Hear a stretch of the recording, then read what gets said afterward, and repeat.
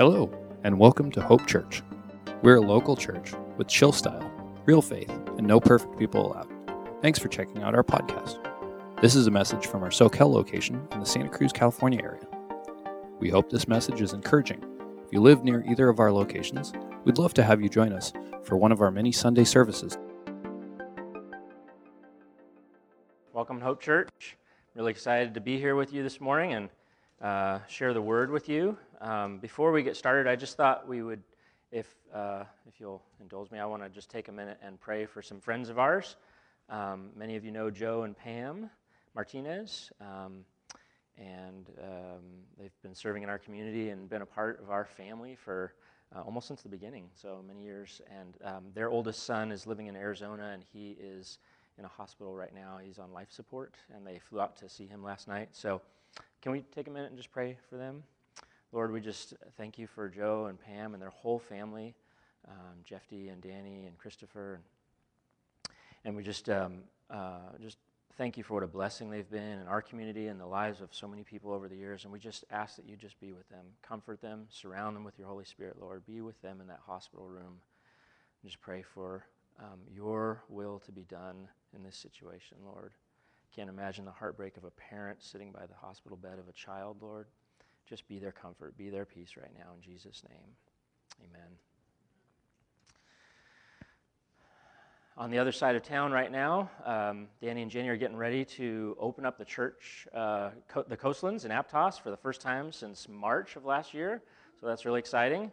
So we'll be praying for them and thinking about them this morning as well. That's part of being in a family is there's joy and there's sorrow, and it's just all part of the same thing. And it's just part of being in a family together, isn't there? Hey, listen, so I'm Chris Matley. Most of you know me, and some of you probably know that I've driven the same car for 22 years. I am a creature of habit. In fact, I got a picture of that car right up here, if you want to see it. There she is. That is a 1997, Mike Burns, that's a 1997 Nissan Pathfinder in Burgundy. I know, that's the thing. It still runs in Santa Cruz. That's like $1,500 right there. Two, baby. That's right. So here's the thing. It's like an old friend. I've driven that car for 22 years, and just recently my wife came to me, and it runs fine. It's still running. It's running. But I use my car for work. I go and I visit jobs, and I measure things, and I represent our company to people. And my wife came to me and said, "It's time. It's time." Now, she's said this to me before, but this time there was a little more bass in her voice, It's time. Anyone who's married knows what that means. And I said, "Oh, okay, it is time." So I got a new car. Now, I don't have a picture of the new car because who cares? This car is my friend. Who cares? This is the one that was my friend. What I found is that when you go shopping for a new car, which I hadn't done in 22 years, they ask you questions when you go to the lot. You go and you say, "I'm here for a new vehicle," and they ask you, "What kind of features are you looking for?" And I didn't know the answers to these questions. I said, "I was hoping for 4 tires." I said, "My old car has a cup holder. I don't know if they're still doing that, but I like that feature." So I got a new car. The thing about driving a new car is that what you discover is you start going a lot faster. Because the thing about driving an old car, does anybody drive an old car? So the thing about driving an old car is, that thing that people in new cars do where there's traffic and people like go real fast into the traffic, they make a left turn, they accelerate, or, you get on a highway and you see new cars, they go, like this, and the rest of us in old cars go, because there's a real concern that if you go too fast in an old car, something might fall off. Something important. And so I've been finding myself going fast everywhere. And really, I've been thinking about this. We go fast everywhere, don't we? I mean, if you have to go more than a mile somewhere, you drive a car and you get there quickly. If you have to go more than you could get there in a couple hours drive, we fly. We fly places.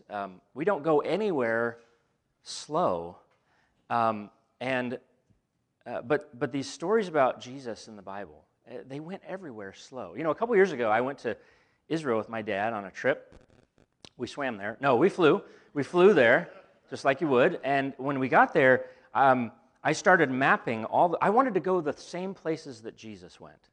And I wanted to go the same direction that he went. And then I wanted to go to the next place that he went. I kind of mapped a little course of where he would go. And I got to be honest with you, I've studied the scriptures. I've been a Christian all my life.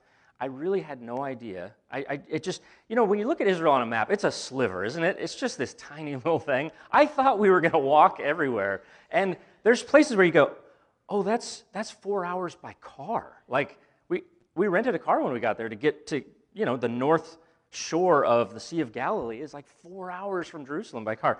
So what I realized is that in the scriptures, when it says, and then Jesus and his friends went down Jerusalem, you're talking about a 16-hour walk. I mean, you're packing food and a bedroll, It's funny that we call our relationship with Jesus, we call it our walk, don't we? I've been walking with Jesus for this many years. We've been walking with Jesus for so long. But do we ever really slow down like he did with his friends? Do we slow down and really genuinely walk with him? So today we're wrapping up a series called Redeeming Rest. We're talking about redeeming rest. And I'm just going to tell you from the outset, I just need to be honest, I'm terrible at this. This is not, I'm not speaking to this from an area of strength. This has been a tough week for me getting ready for this. And we've heard from Tim Coleman, and we've heard from Danny, and we've heard from Savannah last week, Pastor Savannah. Wasn't that good? Right? But we've all been talking about the same thing, basically. We're coming at it from different angles, but it's the same thing. We're talking about rest as a spiritual component of our walk with Jesus.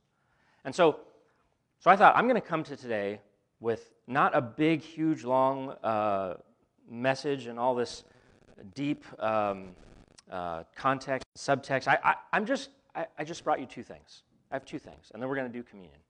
I have just two things. I want to ask a question and talk about it together, and I have 1 point for you. Is that all right? I want to keep it simple. I want to slow down today. I want to try to do this right. So first, I'm going to ask us a question. I want us to talk about this together. Many times in church, when you hear someone say, we're going to talk about this together, what they mean is they're going to talk and you're going to listen, right? I really do want to talk about this for a minute. The question is, what are we? What are we? When you think about, we're human beings, right? What is a human being? What makes a human being a human being? What is it? This is not. This is a conversation. If you have an answer, shout it out. What makes us a human being? Say it again. Appendages. Yes. Okay. So there's the physical makeup of who we are. Kind of helps define us. Yeah. What else? Opposing thumbs. It would be real hard to get to where we've gotten today without these. That's true. Relationships. Okay, so there's something relational that sets us apart from other creatures. Souls. Okay, there we go. So there's a physical thing going on, but there's something else, right? People call it a soul. What else? Intelligence. Heart. Yes, very good. We're going to talk about that. Heart. Now, you mean this thing with all the ventricles right here, or you mean heart, like I love someone with my heart, right? Yeah, that's bigger than that. What was the other thing someone said? Intelligence. Yes, intelligence, right? Separates us from the animals. Speech, okay, yes, we can talk. Love is a component. So there's these different things that make us what we are, right? Have you, you've probably heard someone said soul. Other people say we have a spirit, right, living inside of us. Yeah. And the way we talk about these things, we talk about them very compartmentally, don't we? There's these different compartments that make us who and what we are. You might be surprised to find that this compartmental style of thinking about human beings doesn't actually come from the story in the Scriptures. It comes from Greek philosophy, in fact. So about 400 years before Jesus, Greek philosophers began talking about this and thinking about this. And by the time Jesus came on the scene, this was a very popular way to think about human beings, and it has been ever since, this compartmentalized way of thinking. So Greek philosophers, they thought the universe was like this, that everything divides in half. There's the celestial, that's what you can see up in the night sky, so stars, or during the day you'd see the sun, at night you see the moon. They'd see really big points of light. They didn't know that they were planets at the time, but they named them after their gods, like Mars and Venus and Neptune, right? Pluto, yes, that's right. Some people say it's not a planet. I'm in the planet camp on that one. It's definitely a planet. Thank you. We're not changing that now. So the Greeks looked up and they said, this is celestial, and up here is things that are eternal. That's where heaven resides in eternity, and there's spiritual things, and these things are beautiful, and we write poetry about it, and there's gods, and there's this whole tableau that plays out in the celestial realm. And the other half of the universe is terrestrial. That's down here. Now, they didn't know that there were other places, the Greeks, in the universe. They just thought this was it. But down here was the terrestrial. That's rocks and wood and flesh and trees and things that are not going to last forever, temporal things that break down and rust and mold and are destroyed, right? Trees fall down, don't they? And they don't last, and things here are not as good, and they're ugly, and they break. So everything was either celestial or terrestrial. And so this developed this idea that our body was just this temporary housing unit for an eternal spirit that would then go on and live beyond this world. That's what the Greeks thought. I want to look and see what the Bible says. Don't you? Let's take a look and see what Scripture has to say about this. We're going to go back to the beginning. We're going to look in Genesis. We're going to start in chapter 2. And, sometimes to understand what someone was saying a long time ago, you have to put yourself in their shoes, or sandals, as it were. You have to put yourself in their time and their specific place in culture and history. For example, if you wanted to understand the thought process of someone that lived during the Civil War, the American Civil War, that's only 140 years or so ago, give or take, you would have to kind of put yourself in their shoes. You'd think differently, right, to understand what they were saying. Well, we're looking at text that was written 2,000, 3,000, 3,500 years ago. That's a lot of space between us and them, right? So let's put ourselves in their position and look and see what they would have thought about and seen as they wrote these words. So this is Genesis chapter 2. Let's start in verse 1. Let's put verse 1 up on the screen, in fact. This, to me, this actually really has nothing to do with what I'm talking about today, but it's just, Tim read this a couple weeks ago, and this is one of the most beautiful lines, I think, written maybe in the entire Bible. Thus, the heavens and the earth were completed in all their vast array. Not for nothing, but Genesis is not a scientific book. It's not a book about science. It's not the mechanics of how things came to be. It answers philosophical and theological questions instead. But when you look at the natural sciences and you see how the expanding universe has unfurled and sequentially how life came on the scene, it is exactly like this. It is exactly what you would expect to find. So this is Genesis chapter 2, verse 1. We're going to skip ahead 6 verses, and we're going to go to verse 7. Okay? So we're skipping ahead 6 verses and in sequence about 13.7 billion years, right? And we're going to go to Genesis chapter 2, verse 7. Here's what it says. Then the Lord God formed a man from the dust of the ground, and he breathed into his nostrils the breath of life, and the man became a living being. So what's missing there? What's missing? All this compartmentalization that we were talking about, right? All these compartments. Just a physical husk, and then an eternal spirit, and a soul, and a heart, and all these things that we divide off, and we say, well, these are the things that we are, that make up a human being, right? Let's look at the Hebrew version of this, because I think it's far more interesting than the English version. So I took the English words, and I put them on the left side of the screen, and I put the Hebrew words on the right side of the screen. This is what This is what the original author would have written, and this is what the original hearers of these words would have read. The Lord God formed. Yahweh Elohim. That's God, and then his proper name, Yahweh. So they knew exactly who they were talking about, right? And the next it says, he formed the man. Here's the next. There we go. Man, ha'adam, from the dust, aper, of the ground. Ha'adama. So, ha'adam is where we get the word Adam. That's the name, Adam. It means humankind. It doesn't mean man, it means men and women, human beings, right? God formed human beings from the ground. Now, ha'adam actually means dirt, literally.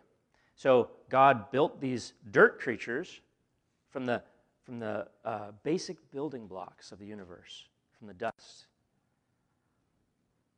And then he breathed into him. He breathed into him. What did he breathe into him? He breathed the breath.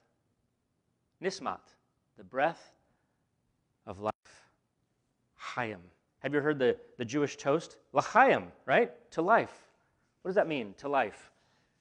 Chaim means not just life, like I'm alive or I'm not alive. It means all of the things that make up my life. The joys, the sorrows, the relationships, the family, my prosperity or successes, failures, all of those things that make life such a rich tapestry. Chaim, God put that inside of us. He breathed. He breathed his nismat into us and gave us life. And the man became a living being. That's how we got here. You want to know something interesting? This is how he made everything. We're not unique yet.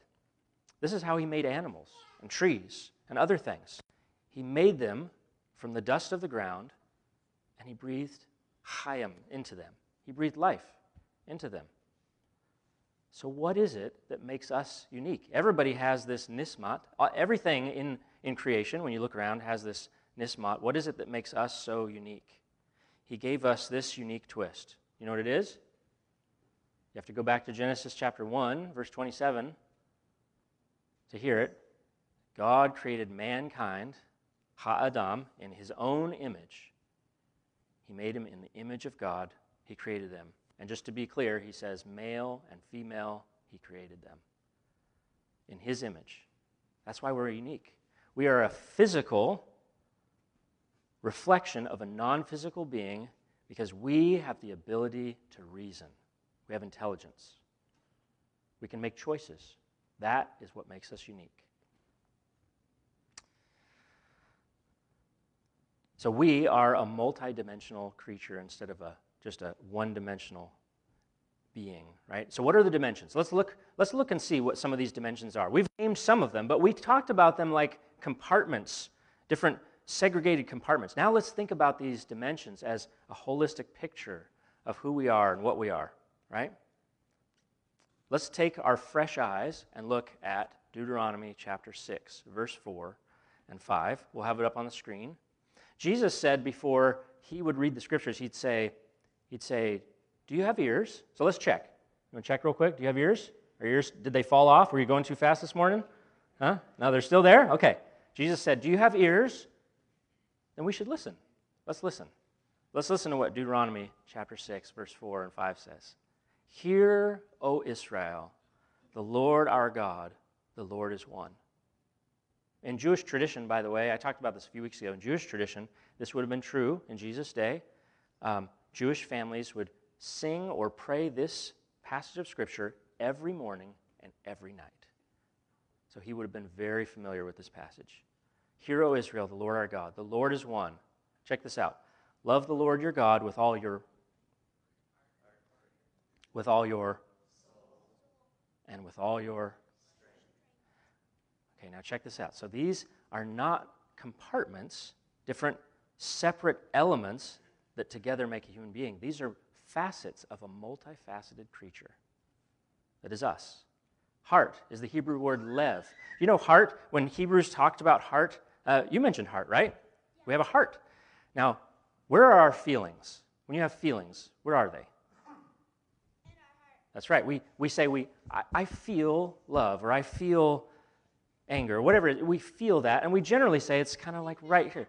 Yeah, happiness, exactly. But where do we think? Where do we think?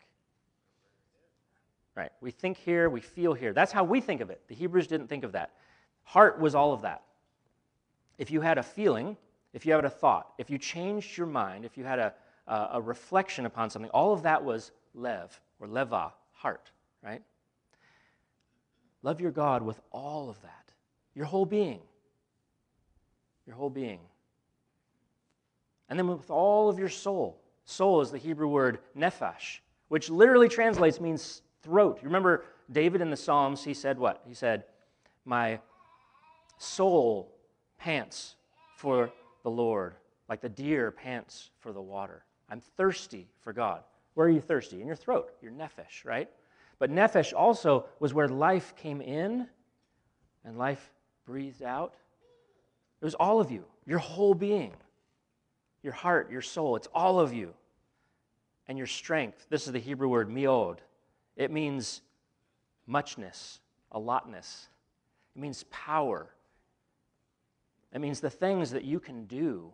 Love your God with all of your whole being and all of the things that you do. You see how this is a different way of thinking about this, right?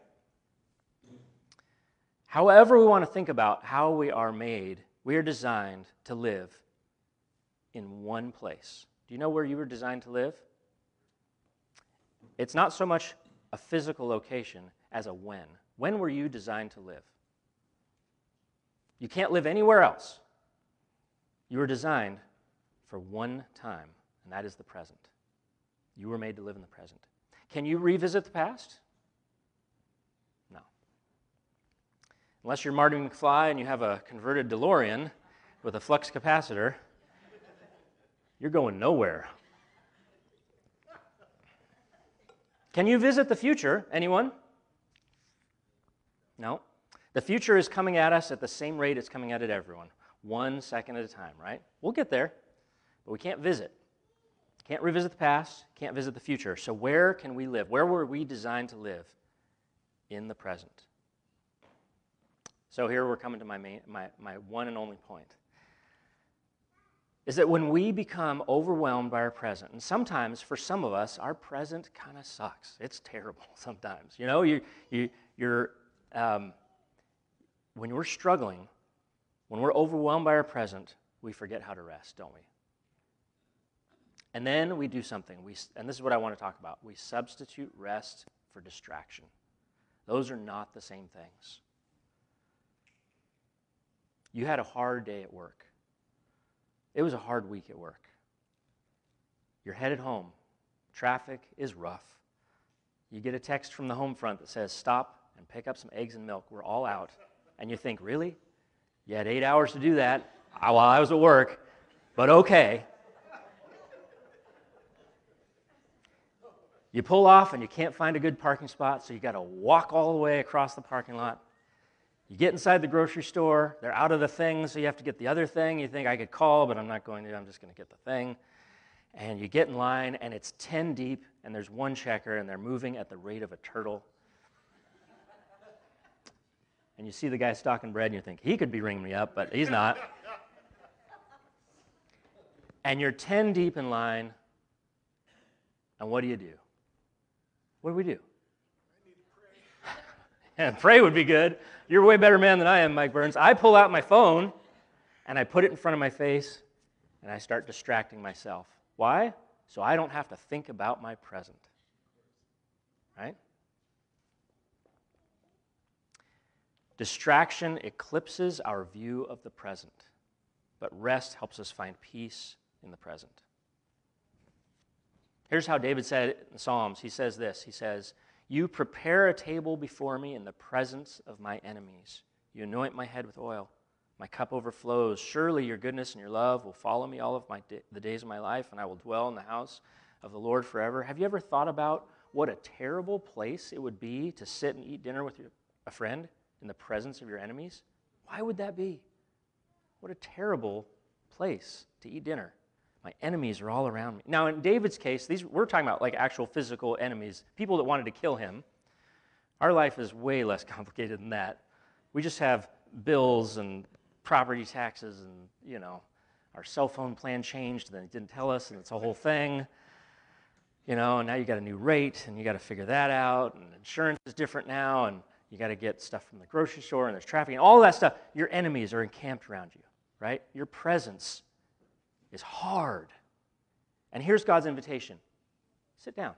In the middle of all of that, come and sit with me. Let's talk. Let's be together. Don't distract yourself from it. Sit in the middle of it and experience me, because I am enough. Your cup will overflow. Here's how Jesus stated it. I think he stated it quite well, even a little bit aggressively in this passage of Scripture. He talks about this, Matthew chapter 6. He says this, "Why are you worrying about your clothing? You look and see the flowers of the field, how they grow. They don't labor and spin. Yet I tell you, even Solomon in his splendor was dressed like one of these, was not dressed as well as these. If that is how God clothes the grass of the field, which is here today and tomorrow is thrown into the fire, will he not much more clothe you, you of little faith? So don't worry, saying, what are we going to eat? What are we going to drink? What are we going to wear? For the pagans run after all these things." In other words, people that don't know or have a relationship with God, that's what they do. And your heavenly Father knows that you need them. But seek first his kingdom. Sit in the middle of all of this thing that is your life and experience me.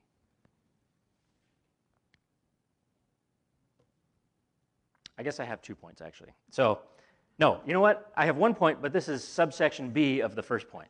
That's what it is. Distraction hijacks our imagination for no purpose. Distraction hijacks our imagination for no purpose. Your imagination is a profound gift of God. Imagination is what Einstein used to come up with the general theory of relativity while he was working in a dusty print shop in Vienna in the early 1900s. All on his own. No calculators, no computers. What have you used your imagination for recently?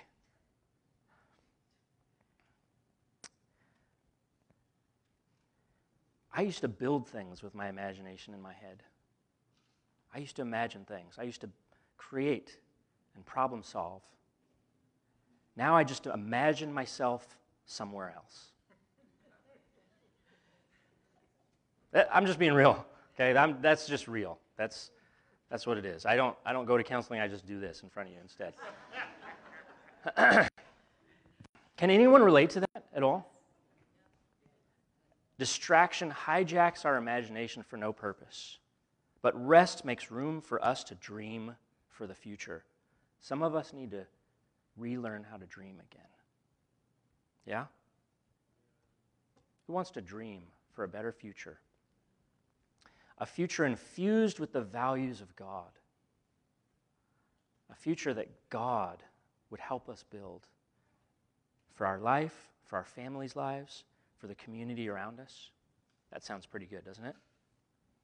I'm going to close with this. I want to read Deuteronomy chapter 6, verse 4 again, but I'm going to read kind of the verses that come after it because I think it adds a context to it that we need to hear this morning. So this is Deuteronomy chapter 6, verse 4. "Hear, O Israel, the Lord our God, the Lord is one.